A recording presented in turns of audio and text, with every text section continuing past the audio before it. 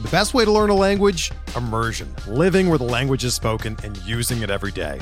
But if that's not in the cards this year, you can still learn a language the second best way, and that's with Babbel. Be a better you in 2024 with Babbel, the science-backed language learning app that actually works. Don't pay hundreds of dollars for private tutors or waste hours on apps that don't really help you speak the language. Babbel's quick 10-minute lessons are handcrafted by over 200 language experts and help you start speaking a new language in as little as 3 weeks. Babbel's designed by real people for real conversations, and their tips and tools are approachable, accessible, rooted in real-life situations, and delivered with conversation-based teaching, so you're ready to practice what you've learned in the real world. Here's a special limited-time deal for our listeners. Right now, get up to 60% off your Babbel subscription at babbel.com/Blue Wire. That's 60% off at babbel.com/Blue Wire, spelled BABBEL.com/Blue Wire. Rules and restrictions apply.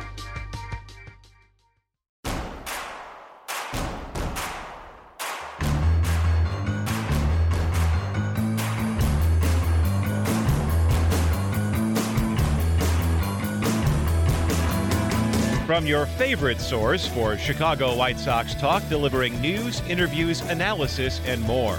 This is the Sox Machine Podcast with your hosts, Jim Margulis and Josh Nelson. Thanks, Rob, and welcome to a new episode of the Sox Machine Podcast. I'm your host, Josh Nelson, and this is a special episode as we kick off the 2023 offseason plan projects.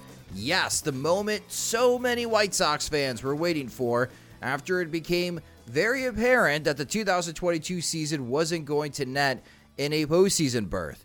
For the veterans of OPP, we'll break down the key decisions you'll have to make before you show off your creativity, adding free agents or wheeling and dealing with trade scenarios. For the rookies who have never participated, we'll go through the format, anticipating what questions you may have. This episode is here to serve as a guide, so feel free to come back to it while you are working in your spreadsheets and have a dozen tabs open in your internet browser. Joining me to get the festivities going is the managing editor of SoxMachine.com. It's Jim Margulis. And Jim, this is like a mini holiday for us at Sox Machine when the offseason plan project is released. This offseason should be one of the more difficult offseason plan projects to date. It's the OPP season. So hoop-dee-doo. Yeah, it's that time of year. And it is difficult, but it's also, I'll spin it positively, as I so often do on this podcast. And I'll say that it's probably a little bit freeing this year. You know, perhaps some trade ideas that might have been controversial in previous years because, you know, the promise was too strong, the salaries were too cheap, the players were too popular, might be more palatable now, might actually be preferable now for some people. And so I think, you know, if anybody has a fear of proposing a trade or sending somebody packing, I don't think there's going to be a whole lot of objection. Well, first of all, I should say that if you want to make a trade, I think you should. Like, yeah, I say there are such thing as dumb ideas, but the threshold is pretty high for a truly dumb idea. In this case, like, we just like ideas. We like the out-of-box assortment. We like just having different ways of thinking about it. Because even if, like, say, you trade Eloy Jimenez for Mike Trout or something like that, like something, you know, where just like, that's not feasible. You know, perhaps there's a name mentioned that goes like, oh yeah, maybe that's one way out of this. So I like saying that, like, even if you fear there might be some blowback, like, go ahead and try it. Go ahead and try to make the pieces fit, because even if, like, you can't quite get everything all the way there, maybe somebody picks up the idea and runs with it. But with so many players having injuries, so many players having down years, so many players kind of falling into this weird depth charts where just nobody can get away from first base or DH without really becoming a defensive liability, there are a lot of possibilities for trades that may not have been entertained in previous years. As we record this guide, the Chicago White Sox officially haven't announced a new manager yet. How much of an impact, Jim, do you think that hire will have on the White Sox offseason activity? And should this be front of mind for those working on their offseason plan projects, if by the time they get to it, the White Sox are still in limbo, who's going to be managing the team? Well, I would say in this case with your off-season plan project, since nobody has been mentioned, even like we'll be launching this before any managerial hire is concerned. And the way I look at it is like it's a blank slate.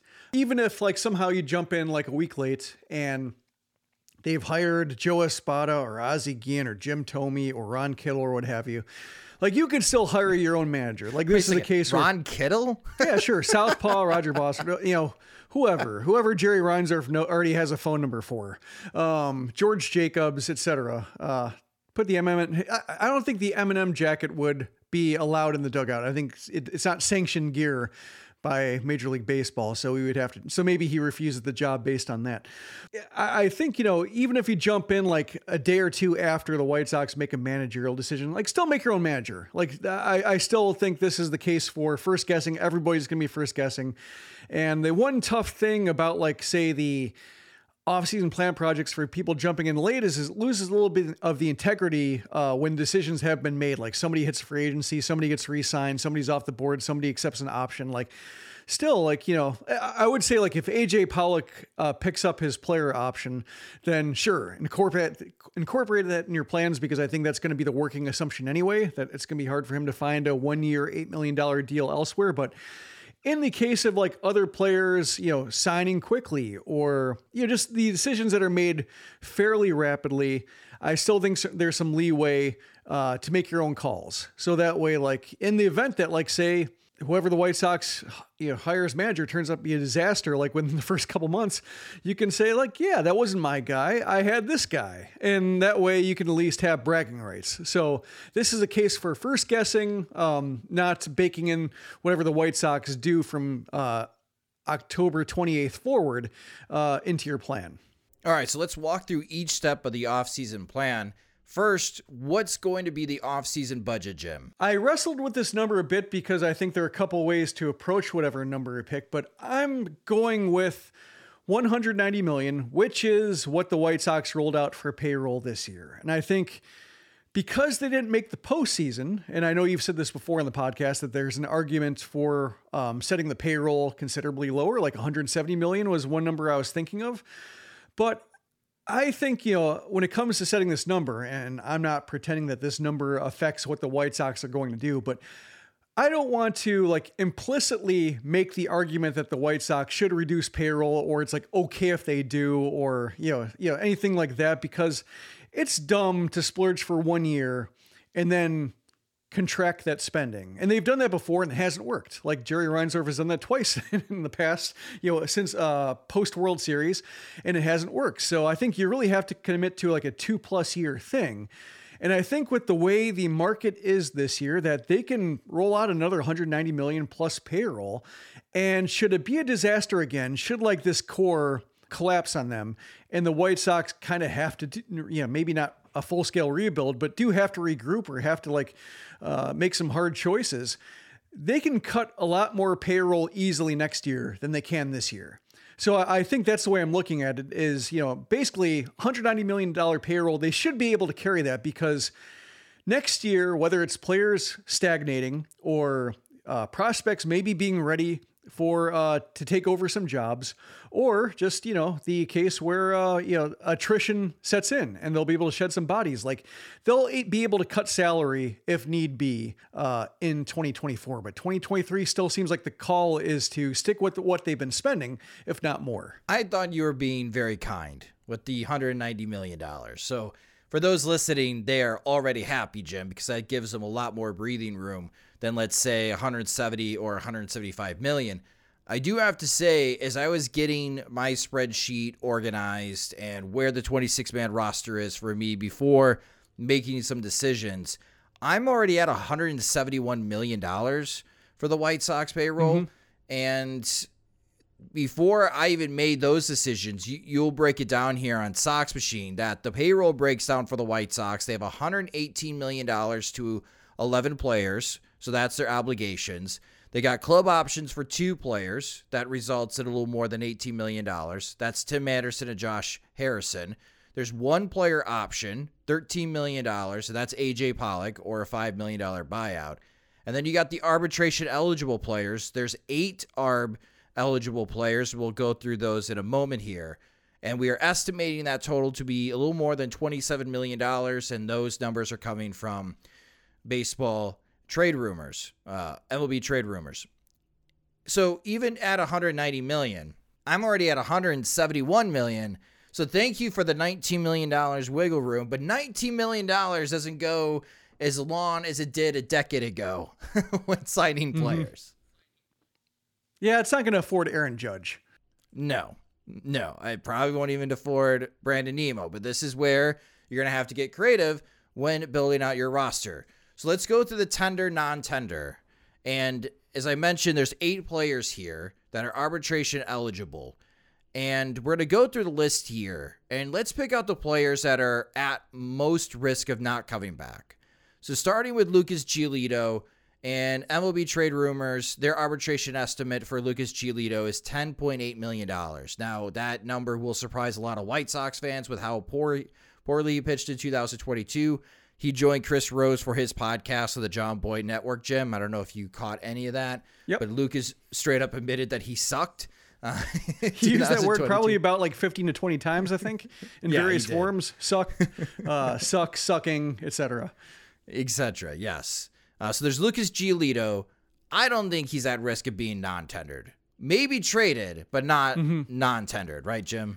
No, I mean, like, nobody is thrilled about the idea of paying him, what is it going to be? $2.5 million more, basically, than, actually, no, $3 million more than what he made in 2022 based on the year he had. But, I mean, if he were hitting, like, say he had this year going into free agency and you had the opportunity to sign him for 1 year and $10.8 million, would you? Yes, of course you would. A lot of teams would. Like, Noah Syndergaard got what, 21? Yes. What did he get for? Yeah. So, I mean, like, that's kind of what you're looking at. It's half the price of a Noah Syndergaard. So, it's Chris Archer got $10 million for the Minnesota Twins. Yeah. So, I mean, that's what you're looking at for this kind of, salary. So Giolito at least provided innings, that, Archer did not. So there's that, hopefully it's a case where like the, ab, strain and the COVID case kind of threw him off his game and he can rebound and hit 94 with more regularity. But yeah, it's just, it's no fun the way, like, he made 7.4, or he was projected for 7.45 million last year. And there's that whole argument over the, his ARB figures coming down to what, $50,000 or something like that. Yes. So yeah, I think, everybody had Giolito's side last year. This time around, maybe not so much. No. Easiest decision you'll make in the offseason plan project. Dylan Cease.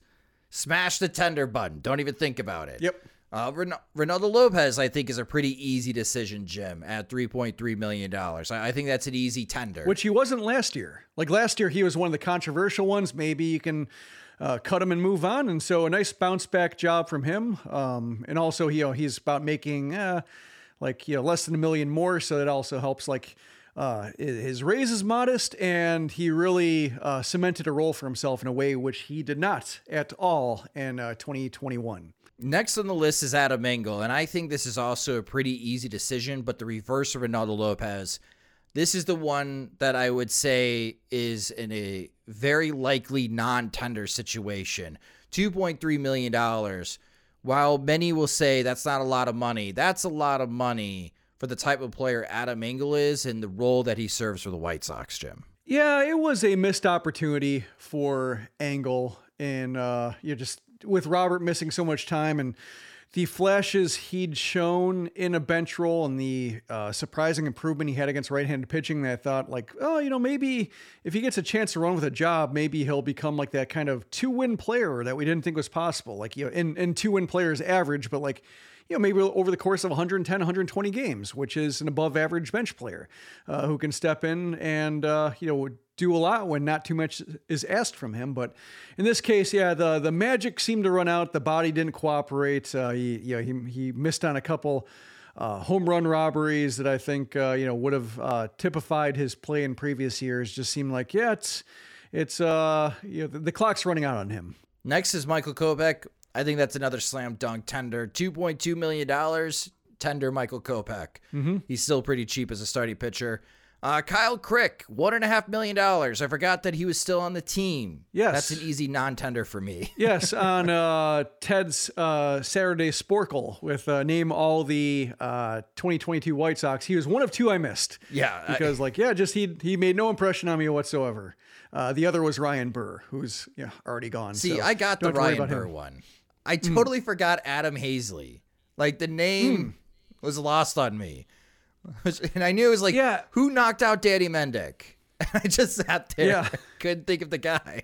Yeah, no, he didn't come to mind immediately, but after the names dried up, then I had to think of like who was taking like starring roles in Charlotte from time to time, and he was one of them. So, because Jake Berger didn't pop in my head immediately either, and eventually that came to mind. But yeah, forgot he was on the team. And then you have, I think we can pretty much say like, if you can't remember he was on the team, then you don't need to pay him an arbitration figure. Very true. The next two, I think there's some debate here. You got Jose Ruiz and Danny Mendick, and both are projected to have $1 million in arbitration. Now, I can hear some of our listeners saying, Jose Ruiz, that's an easy non-tender. However, $1 million is not a lot of money for a mop-up duty reliever.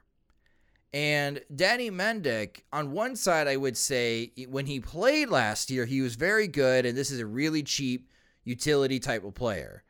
But the White Sox are kind of stacked in this department, and I don't know where he is athletically with this athleticism since tearing his ACL, if he will truly be ready by opening day. I'm assuming he will be, but it is the White Sox. We know that the White Sox are weird with injuries. So with these two, what is the likelihood that they could be non-tendered, Jim, by the White Sox? They seem, maybe not coin flip. I think it's probably less than a coin flip. Like I would say like a 40% chance that they get non-tendered because, as you mentioned, the going rate for relievers is, it's hard to sign a reliever for less than 1 million.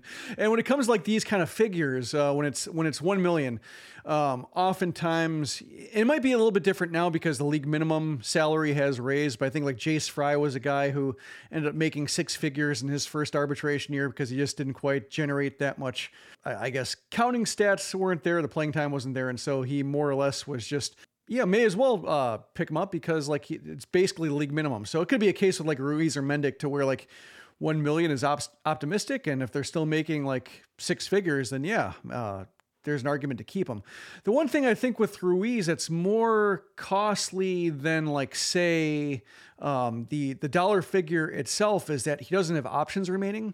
So if you're looking to maybe use that low leverage spot for like a revolving door and a fresh arm, he's more or less a fixed piece, and maybe you can get by with non-tendering him once, or like, sorry, not non-tendering him once, outrighting him once. But I think that's probably just more thought and effort than his roster spot and his, I guess, presence requires. Danny Mendick, in his favor, he has 2 options left. Okay. So if you bring him back and it's not going well, you can send him back down to the minor leagues and make use of that roster spot if it turns out that like he's a shell of himself. So he has that in his favor, whereas Ruiz, you more or less have to stick with him or, cut him and pay him the remainder of his $1 million salary. It's not too big of a deal. It's just a minor headache if they'd rather have somebody, they're free to option up and down at least, the 4 times a year that they're allowed to do so. All right, so let's move over to the club options. So those are the tenders, non-tenders. You got 8 choices to make.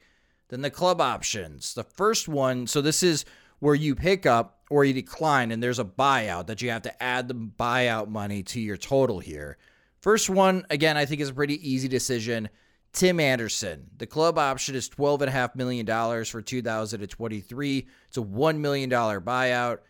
This is, for me, a really easy pickup, Jim, because you got another stacked shortstop free agency coming up, and we see how much money good shortstops are making. They're making $20+ million a year, and if Tim Anderson was a free agent right now, he would be making that type of money in free agency. So for me, this is an easy pickup. Yeah, I mean, like it's easy pickup, but just a case where he's no longer a bargain.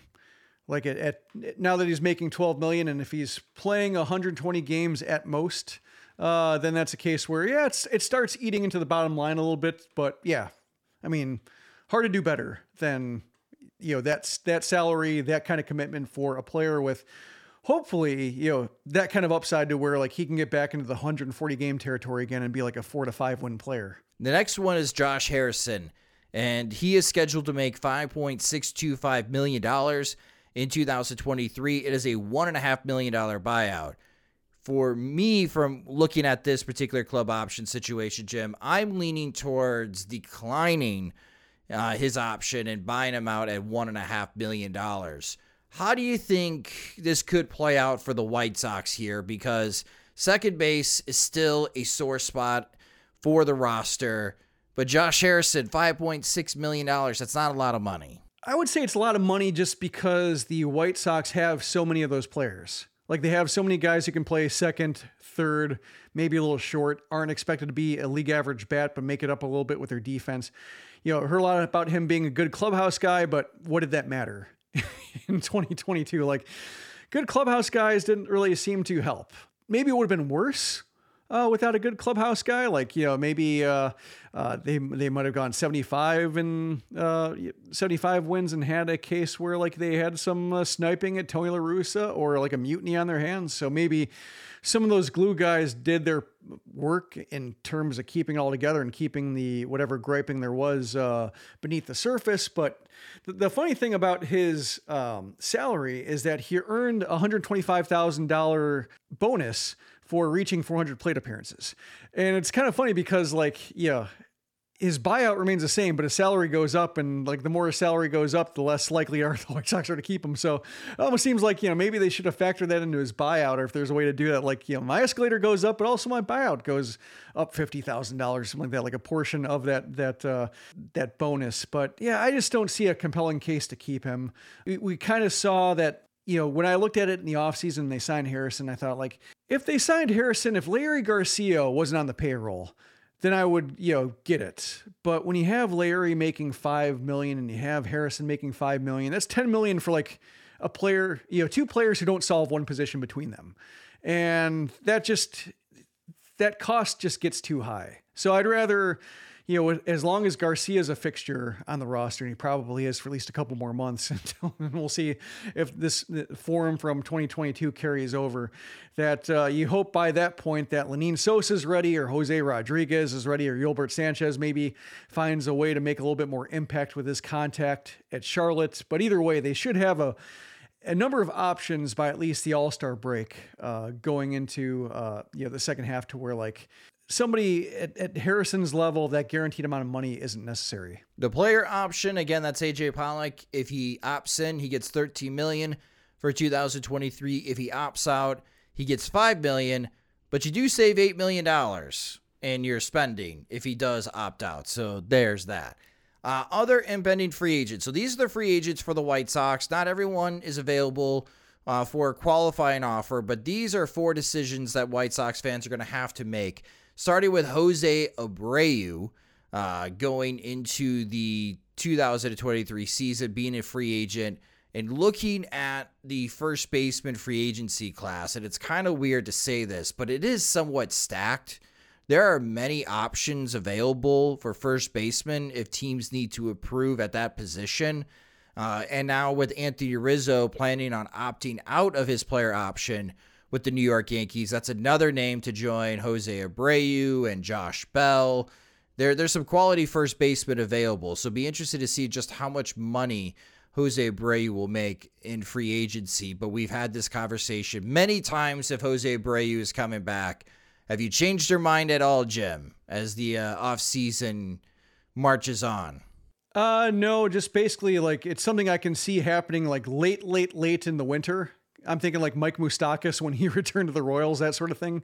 But I don't see him lasting that long. And I don't see the White Sox really needing him or using him the way like the Royals could use Moustakas in the last year, like needing a third baseman, needing a left-handed bat. Like the White Sox, you know, they need his production. That's the weird, sad thing is like, it's not a matter of production or what he left. It's just more a matter of like, as long as Andrew Vaughn's there and as long as Eloy Jimenez is there, Jose Abreu doesn't need to be there with the salary he's making. It could be costly, you know, life after Abreu and running with guys who haven't proven to be the 155 game champion that Abreu is. But that's kind of the corner the White Sox have painted themselves into.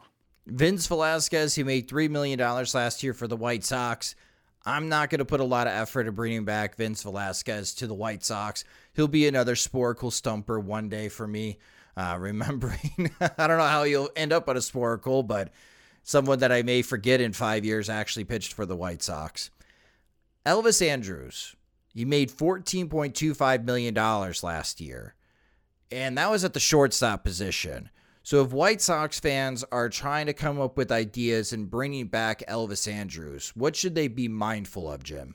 Well, there is the shortstop class that you talked about to where, like, you know, he's going to be, or he might have to wait out that wave of teams that needs a shortstop. But, you know, I think it was with the Twins with they always need a shortstop. It seems in Minnesota with Correa, leaving, there's a vacancy there, and depends on their appetite for spending, whether they want to commit another, 20 plus million to a shortstop, which you can make the argument for that they would benefit from.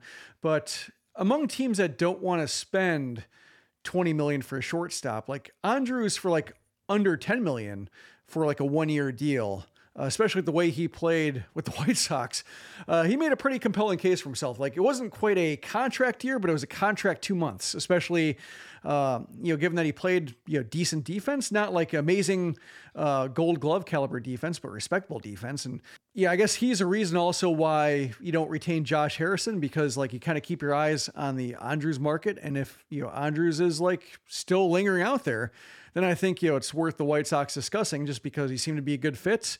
He had that kind of, and this sounds like an insult, but Larry Garcia presence at the leadoff spot, to where like when Garcia was okay, and healthy, and like, Garcia had like a 315 OBP at the leadoff spot, but he was fearless about hitting there. Like, he ran the bases well when he got on base, and somehow he played up better than what his numbers showed. And I think Andrus had a similar thing going, to where like, he's a credible bat up there. The White Sox lineup is shorter than you want, so you may as well bat him in front of some guys. And if he gets on base, he's not going to clog it. He can score from second on a single and first from a double. So that's fine. But he's a reason why I think you don't retain Harrison, just because between the two, I mean, Andrus is the easy call, especially if Anderson gets hurt again. And you may as well just, leave that potential for upside, whether it's like internally on a league minimum guy or somebody who just might be slipping through the cracks somehow. And then Johnny Cueto. Cueto made $4.2 million for the White Sox in 2022. Jim, I am pretty certain he is not going to make $4.2 million in 2023. As I just mentioned, Chris Archer made $10 million last year.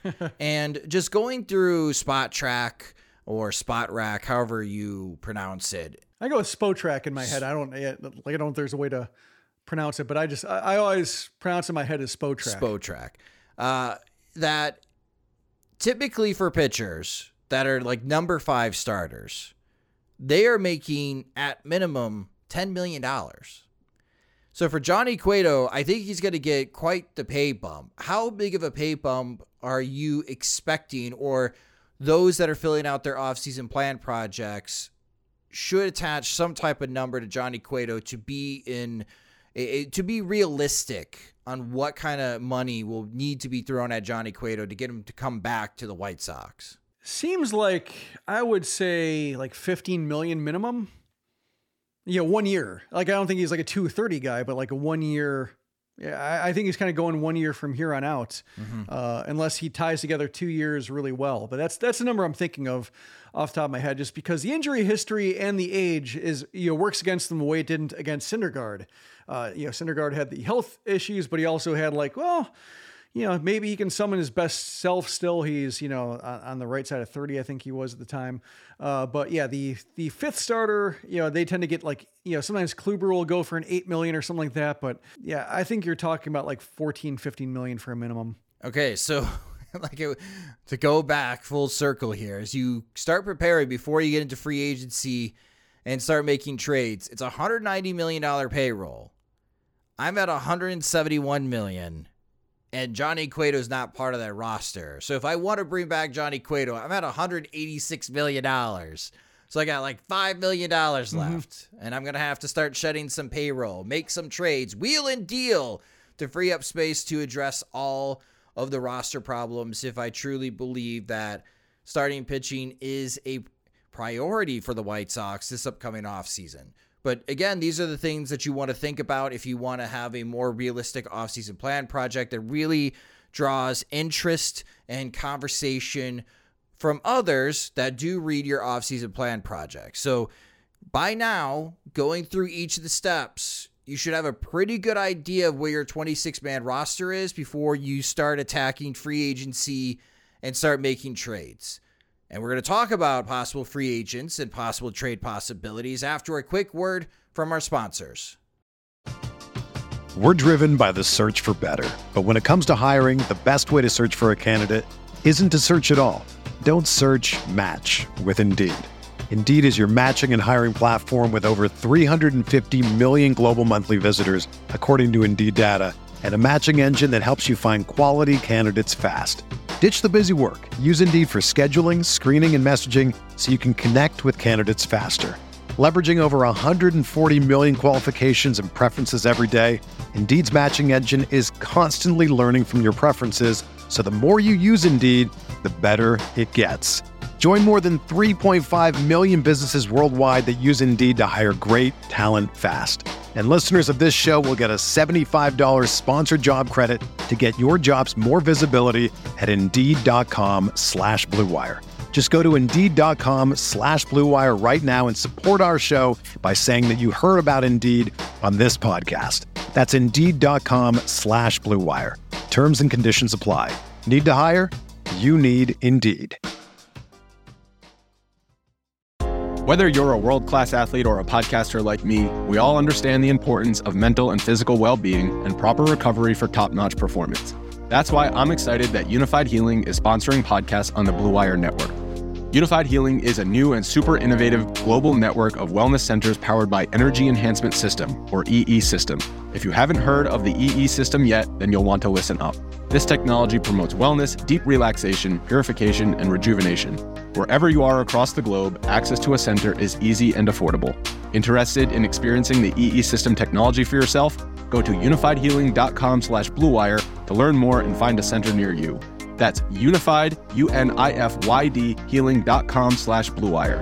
No material or testimonials on the Unified Healing website are intended to be viewed as medical advice or a substitute for professional medical advice, diagnosis, or treatment. Always seek the advice of your physician or other qualified healthcare provider with any questions you may have regarding a medical condition or treatment and before undertaking a new healthcare regimen, including EE System. All right, so we just helped you walk through getting your 26-man roster set up. You probably noticed some gaps in your lineup and pitching rotations.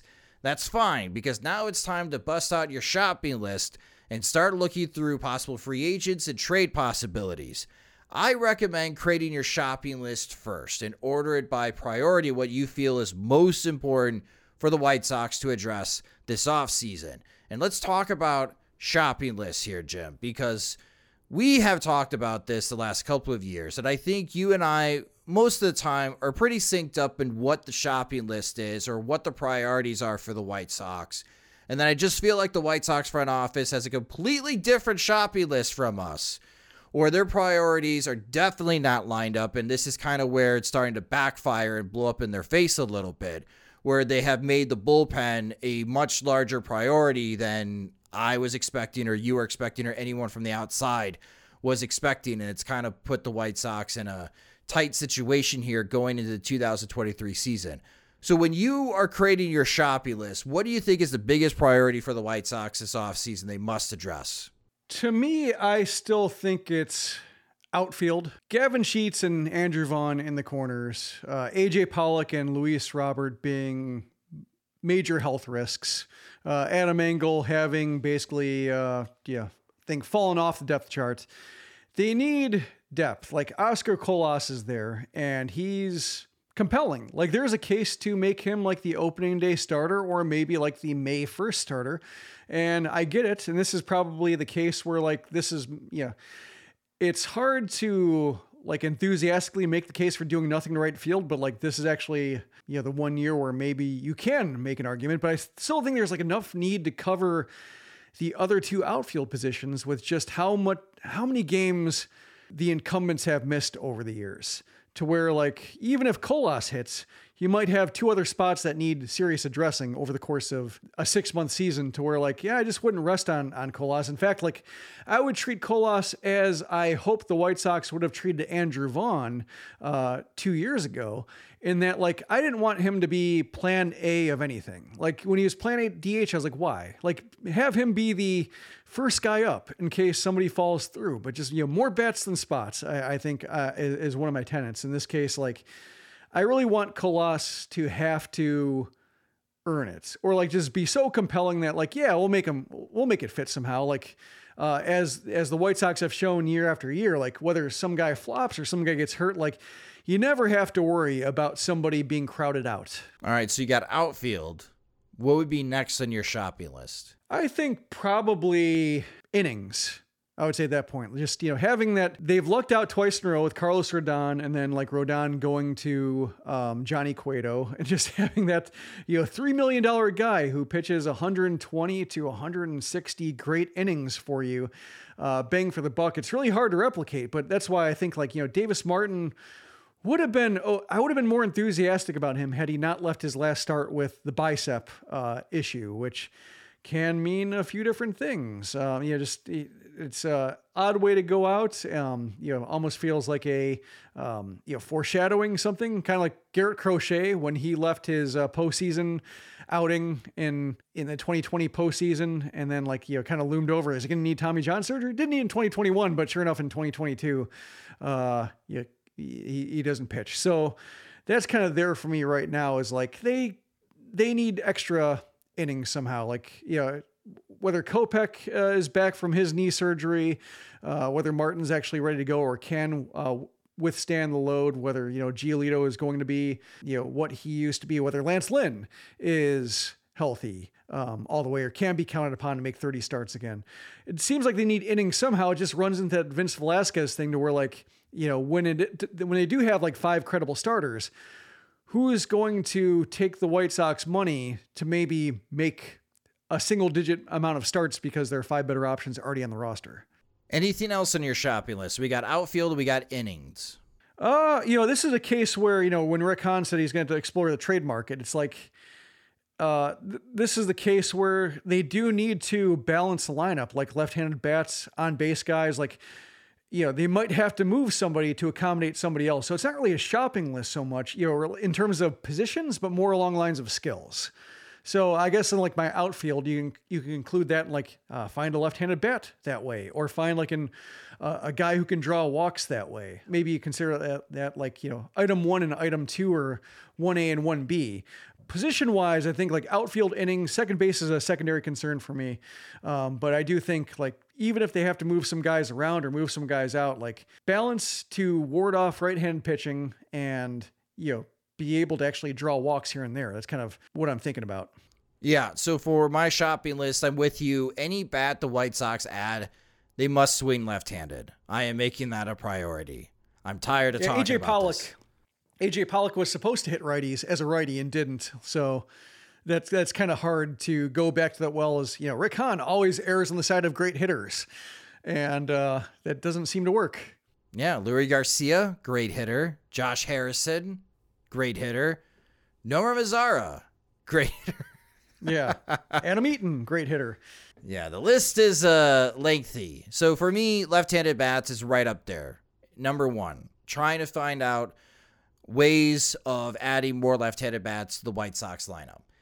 Next for me is second base. The White Sox ranked 27th in Major League Baseball in total WAR at this position. Now, I know what you're saying. The White Sox have some internal guys. They got Lenin Sosa. They got Romy Gonzalez. They got Yolbert Sanchez. Shoot, Luis Garcia is still on the roster. But I think that there's a possibility, especially with one player that we'll talk about here in a moment, that there could be some guys, if they are made available in free agency, which their club options get denied, that I think that they're a better option than all of those guys. Because the internal options for the White Sox, while I'm intrigued, have not been incredibly impressive when they've gotten their opportunities with the White Sox. And then starting pitching. And it's more than just the number 5 starter. It's also going into the weeds. And also think about this too. Even though it won't count towards your 190 number, Find some pitchers to offer minor league contracts and give them a second, third, fourth, or shoot for some guys a fifth chance and try to prove themselves in spring training.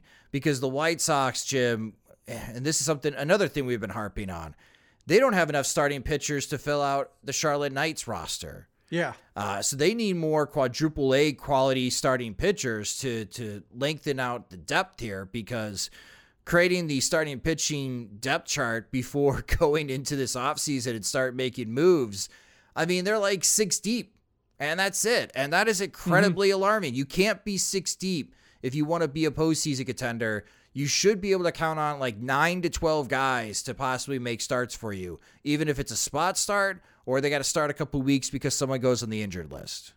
Yeah, the thing that's tricky about that, I wonder, is Baseball America publishing the park factors and Charlotte being the least pitcher-friendly park in the International League. I wonder how that plays into it, like in terms of guys like, let me look at the list here. Let's say Dylan Bundy had to settle for like a, minor league contract with like, say, or like a two-way contract to where like, if he makes the majors, he gets paid $5 million. But if he's in the minors, like, he's a minor leaguer.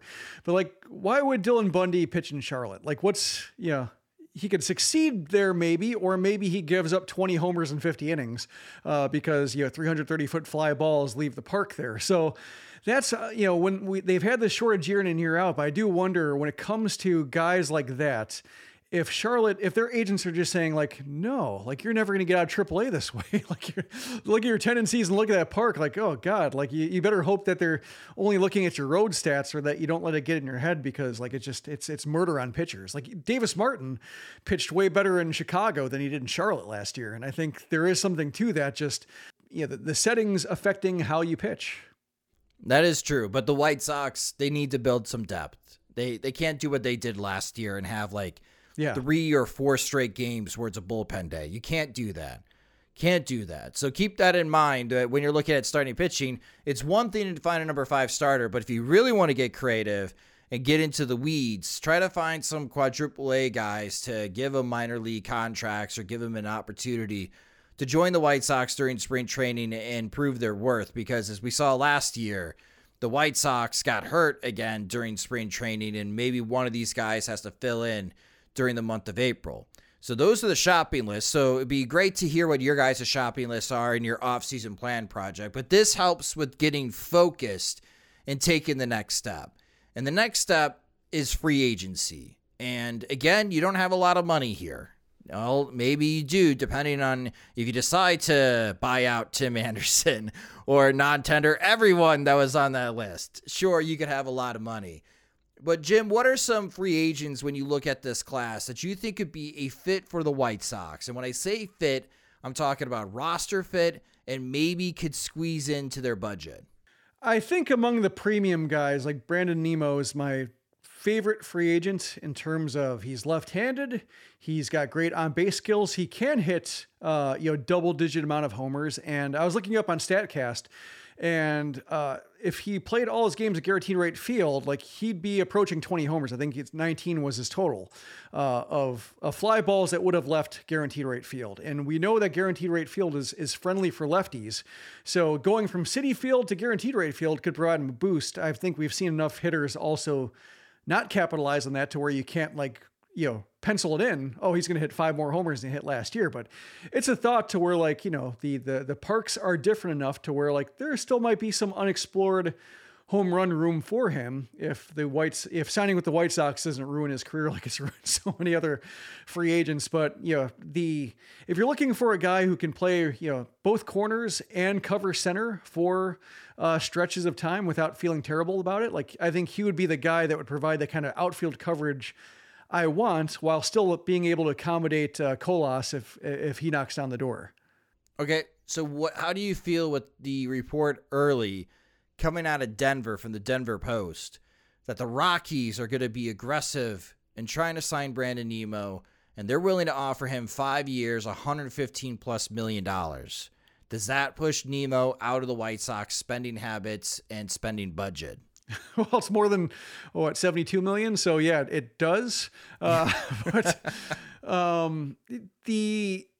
average rate doesn't scare me. And, I think when it comes to, it's a case where it's like not thrilling to pay him, but we've seen, going down the list, like, they didn't want to pay Bryce Harper $300 million. They didn't want to pay George Springer $150 million. Like, the number keeps dropping. You have to jump on the carousel somewhere if you're going to play this game. And, the number drops for a reason. Like, the number drops because Nemo's gotten hurt, and part of it was an atrocious Mets training staff, but also the White Sox might have an atrocious training staff. So you don't quite know what's going on there, but there are always reasons to worry. Like, Nemo's going to be 30, for the entirety of his contract. So, 5 years might make you a little bit itchy, but, that contract itself doesn't scare me. Like, it's going to be hard to accommodate in that payroll number. Yeah, I think you'll have to cut a little bit, here and there, but, just the fit is so good.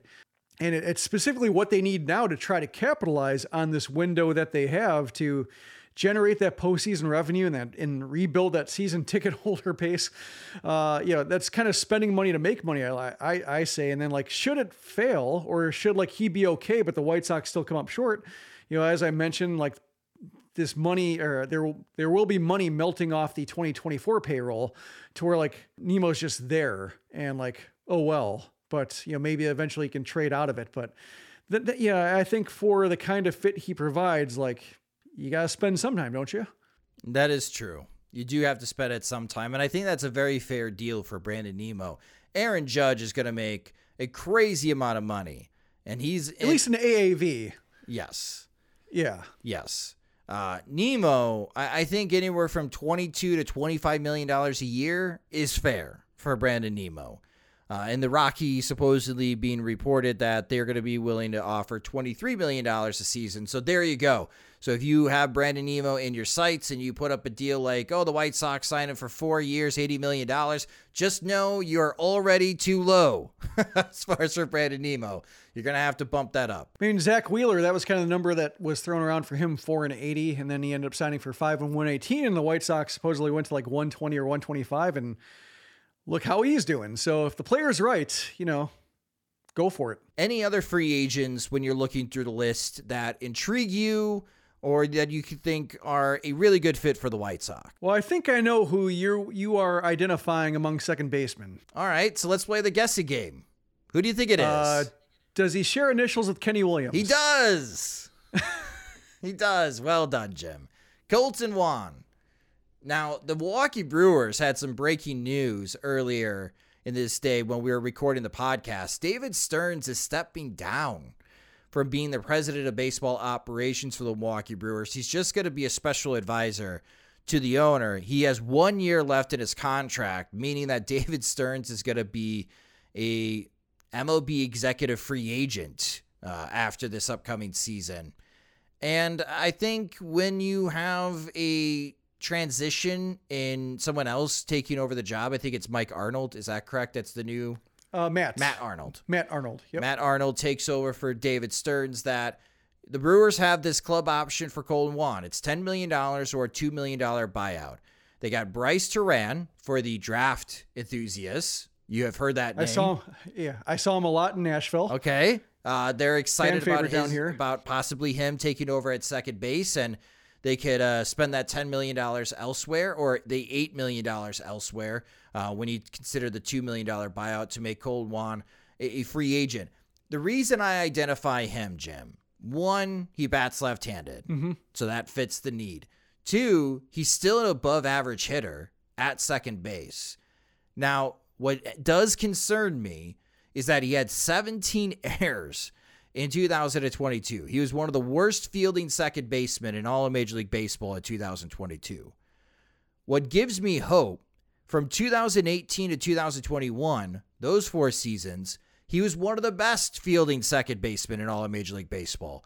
So I'm not quite sure what happened in 2022 where he goes from only committing 2 errors in the entire 2021 season to committing 17 errors in 2022, with 10 of those, I believe, being fielding errors at the position.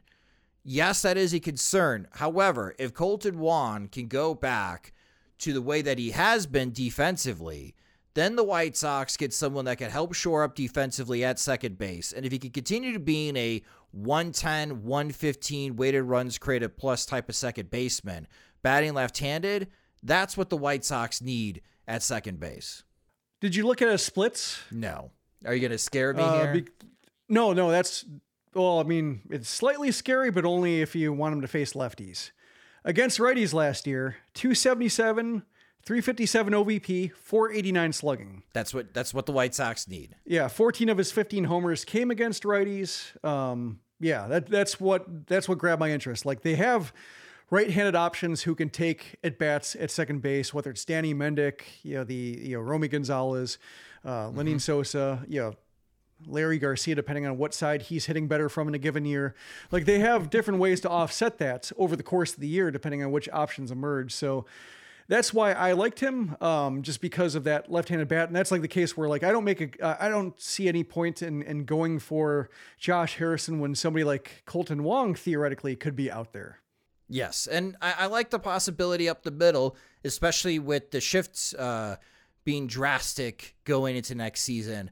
I like the double play possibility between Tim Anderson and Colton Wong. And I think Wong is a good fit for the White Sox, and he'll help them out both defensively and offensively. Any other names that caught your attention going through the free agency list, Jim? Yeah, I mean, like, there are the usual suspects in corner outfield spots. Like, I know I joked about you with Michael Brantley before, like Andrew He's on my Benintendi. list. Yep. Like, there's Andrew Benintendi, who's okay. Like, I prefer, if you're going to spend money to get Nemo. Like, it feels like it's a case where, like, spending less and for the sake of spending less to get somebody like Benintendi. But, like, if you want an Adam Engel replacement, like Kevin Kiermaier's out there, and imagine he'll be bought out to where, like, if you want a plus center fielder who might be able to offer something against left-handed pitching, he can fit, he's somebody who has that kind of experience anchoring a position on a postseason team, even though he's right-handed, I believe. Then you have, like, the lefties, like, Jock Peterson and David Peralta and Tyler Naquin, and Peralta and Naquin were disappointing after their trades, but theoretically they're out there.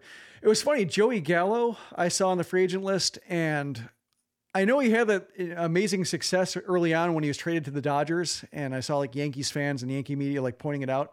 But then, like, he hit more homers than the Dodgers, but that's about it. It's like 160 average, 19 homers. So there's that, but, like, everything else was terrible about his play.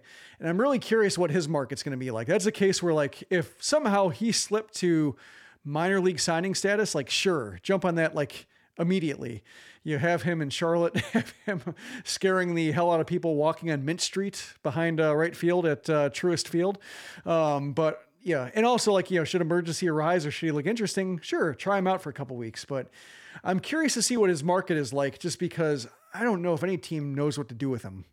That is a good point. I don't think any team really does know what to do with them.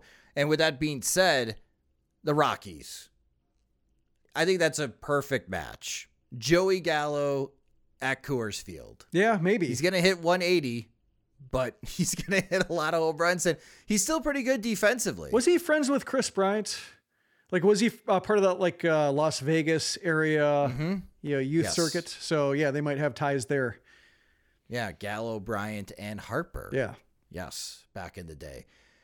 Some names that caught my attention, Brandon Drury, back from the trade talks, and I don't think San Diego's going to hold on to him because they have to figure out what to do with their infield. They got somewhat of a jam for the Padres. Fernando Tatis Jr. won't be eligible to rejoin the Padres until, like, Memorial Day weekend, early June for them. But once he does come back, that they're still expecting him to be part of the lineup and part of the infield. So they're going to have to move some guys around, and that's a tough spot right now for Brandon Drury to stay with the Padres. So he's a free agent.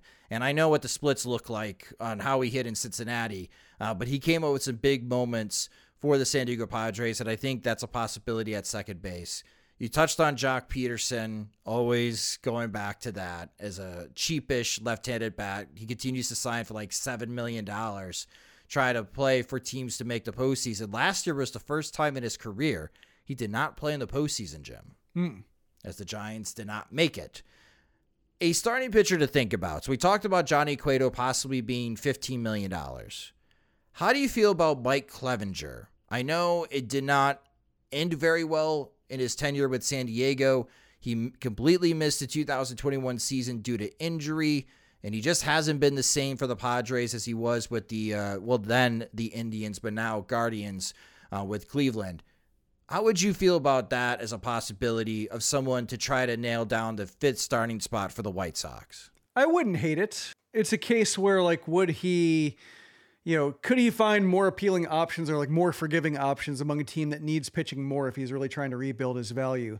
It did give me a little bit of like Chris Paddock apprehension. Just the idea when you mentioned his name is like when the Twins got Paddock and just saw the trade, like, is he actually going to is he going to stay healthy to be scary? And like, no, he wasn't. And, Clevenger's kind of got the same thing going for him, missing entire season and not being the same guy afterwards. So I wouldn't feel great about it, but like he is at least, minorly interesting if you consider that like maybe he did need that full season after Tommy John surgery to, get it together. Like certainly more upside than most of the other guys on the list who are mostly there to provide the kind of Johnny Cueto know-how and maybe string together 20 good starts. All right, so that's the free agents, and maybe you guys have other ideas as well. This is what makes the activity fun.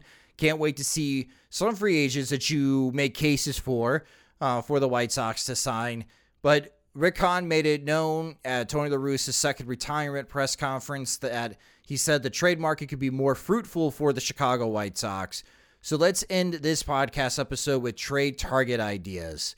Who in the White Sox current 26-man roster, or maybe even expanded 40-man roster, Jim, are the trade assets that Rick Hahn could possibly flip that's of interest to other teams, with that being the key caveat, that could help bring players back to help address some of these roster gaps? In terms of players, plural, Vaughn would be one, just because of he's done an admirable job with the lack of high minors experience that he had. So as unimpressive as his numbers may be, and with just, having to play outfield when he's not suited for it, like I can still see teams being high on him.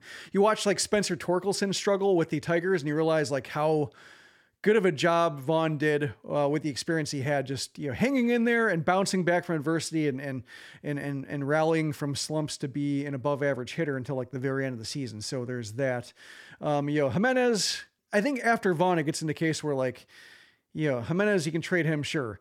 Tim Anderson, I think, there's a case to trade him just because you mentioned that shortstop, how much they're getting paid. If they wanted to say like, in a world where they stick with Elvis Andrus or something, that say like, oh, maybe we can get by with Andrus for less than we're paying Anderson and trade Anderson for something. Like that's the kind of deal I can see being made and being a lot more palatable to our off-season plan project architects than a year ago, just because the White Sox do need to get creative if they need to kind of back themselves out of this corner where either players are okay, but they don't have defensive abilities, or they have defensive abilities, but they aren't available. And do you count on Anderson being available, or do you try to, deal him while his value is still high and then try to see if like new blood in a different position somehow, works out better in terms of just over the course of a 6-month season. So those are the guys I think that are, most intriguing. And then you can kind of get to Luis Robert too, if you really want to get bold. But, right now I think he's still at the level to where he can still put it all together. He's not getting paid much. And it's just too soon and be selling too low to really, capitalize on it the way you'd want to. So one name I'm surprised you did not bring up is Liam Hendriks. Yeah. So I'm comparing Liam Hendriks to this fancy all-electric Jeep Grand Cherokee that I just saw online. And I went and I built it out on how I would like it, Jim. And it's like $90,000. Now, in my life, in my priorities, a $90,000 Jeep is not very high on that list because that's not very affordable for me, especially with the wedding coming up and things we want to do around the house that just wouldn't make sense. It is a luxury I would not be able to afford. I view Liam Hendriks as a luxury the White Sox cannot afford. He is the $90,000 Jeep Grand Cherokee in their bullpen. Yes, he's very cool. Yes, he's very good at what he does, and it draws attention. But with the roster holes that they currently have, you cannot have your closer be one of the top 5 highest paid players in this roster who is going to play a fraction of the amount of innings in a regular season. Yeah. He is a luxury that I think the White Sox need to move.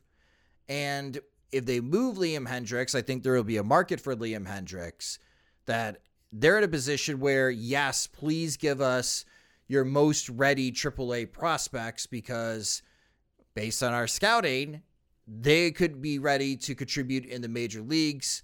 And hopefully that nets a return that could help address maybe second base or corner outfield, or maybe starting pitching prospect that could help out with the starting pitching depth. I feel like if you're looking to save some money, the $14 million that Liam Hendriks is owed in 2023 is a place to start.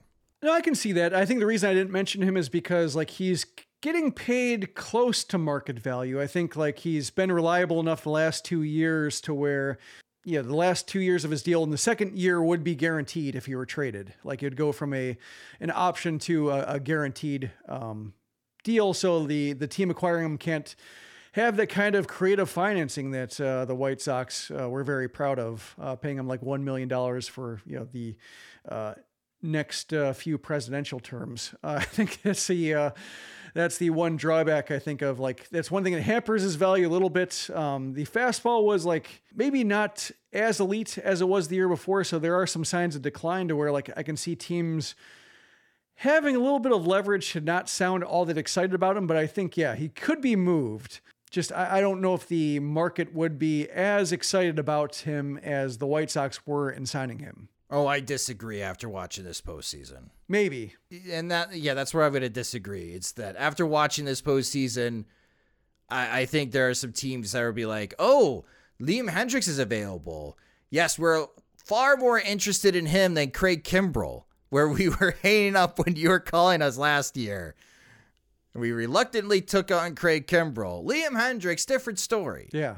All right, so that's from the White Sox perspective as far as moving players. Are there any particular teams as far as position situations that you look at, Jim, that maybe those doing off-season plan projects should maybe come up with ideas of acquiring these particular players from these particular teams? I tend to not be as, I should say that one thing I enjoy about the off-season plan project is that people are way more creative than I am in terms of coming up with trades.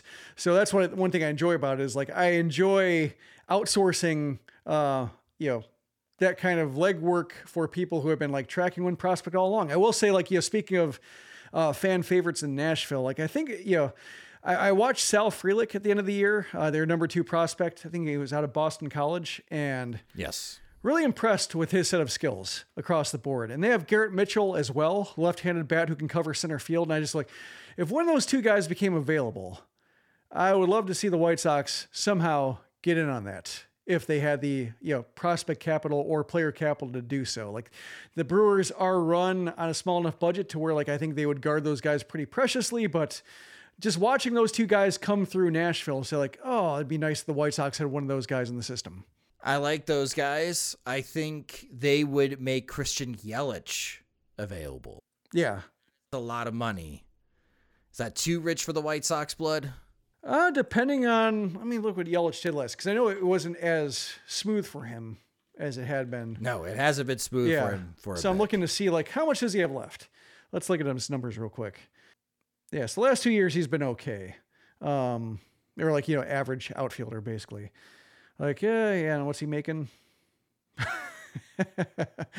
Woo, 26 million through 2028. Yeah. That'll be tough. It would be tough. Yeah. It would be very tough. And yeah, there's no player options there. Oh, great. The 2029 option may have already vested. Yep. So, fantastic. Yeah.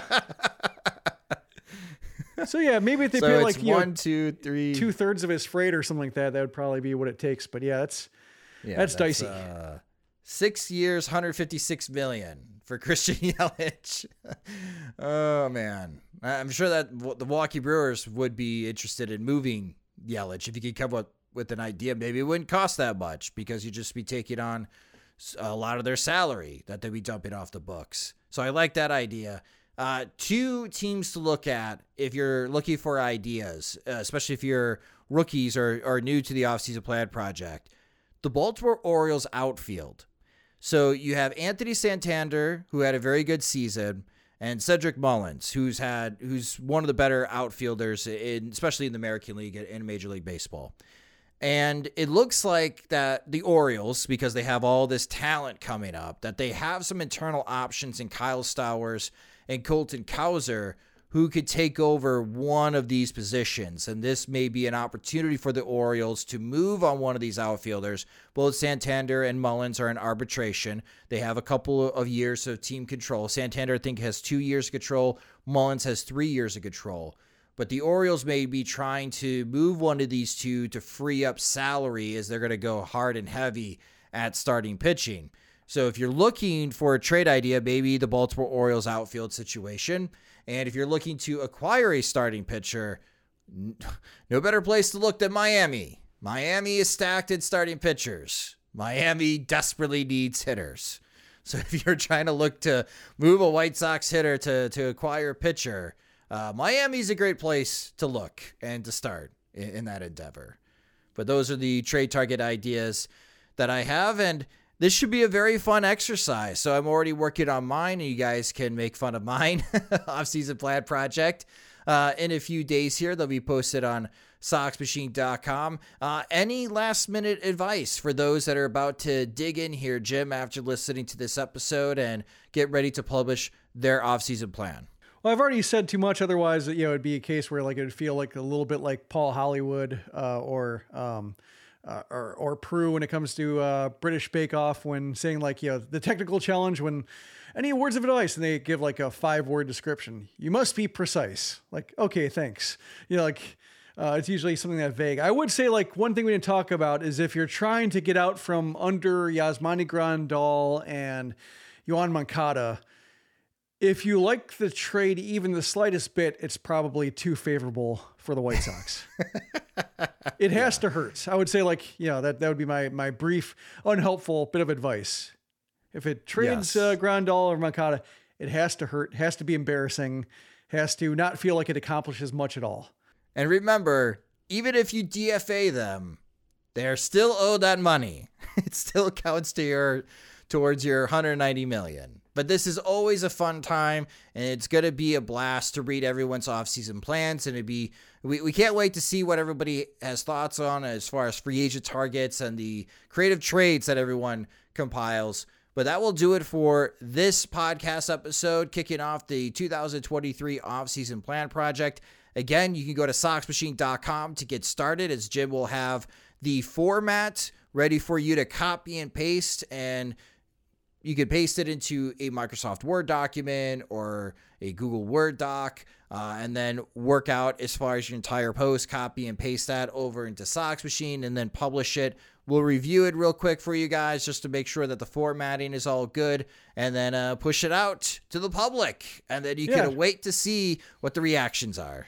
And also, we'll publish them in a way that, like, if we get 6 at once, we're not going to publish all 6 at once and get buried. We try to space them out so that everybody gets a little bit of exposure, on the front page. Everybody has time to read it so it doesn't get buried in an avalanche of new posts. So if you've posted it, you haven't seen any action on it for a couple hours, there's usually a reason behind it. And I'll be reaching out to some of you, as if there's any interesting ideas that I like, we'll have a podcast episode dedicated to those interesting ideas that I saw in the off-season plan project. So it gets you an opportunity to be part of the Sox Machine podcast in a week or two as we do that episode. So good luck to everyone doing your off-season plan projects. And thank you so much for listening to this episode of the Sox Machine podcast. If you just discovered the Sox Machine podcast, you can subscribe to the show wherever you listen to podcasts, such as Spotify and Apple Music. Follow us on Twitter. We're at Sox Machine. You can follow me on Twitter at SoxMachine_Josh, and subscribe to our YouTube channel at youtube.com/SoxMachine.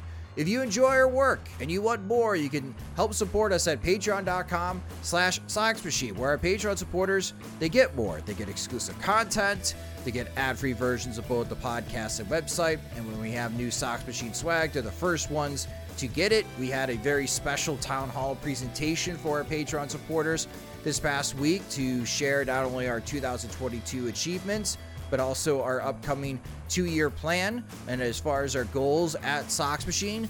So if you want to be part of that and you want to help support us, go to patreon.com/Sox Machine to sign up. Monthly plans start at $2 and you can save with an annual subscription. The Sox Machine podcast is a production of SoxMachine.com, your home for all things Chicago White Sox baseball and part of the Blue Wire Podcast Network. Alongside Jim Margulis, I'm Josh Nelson. Thanks for listening.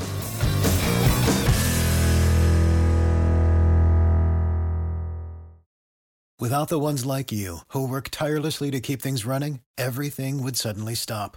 Hospitals, factories, schools, and power plants, they all depend on you.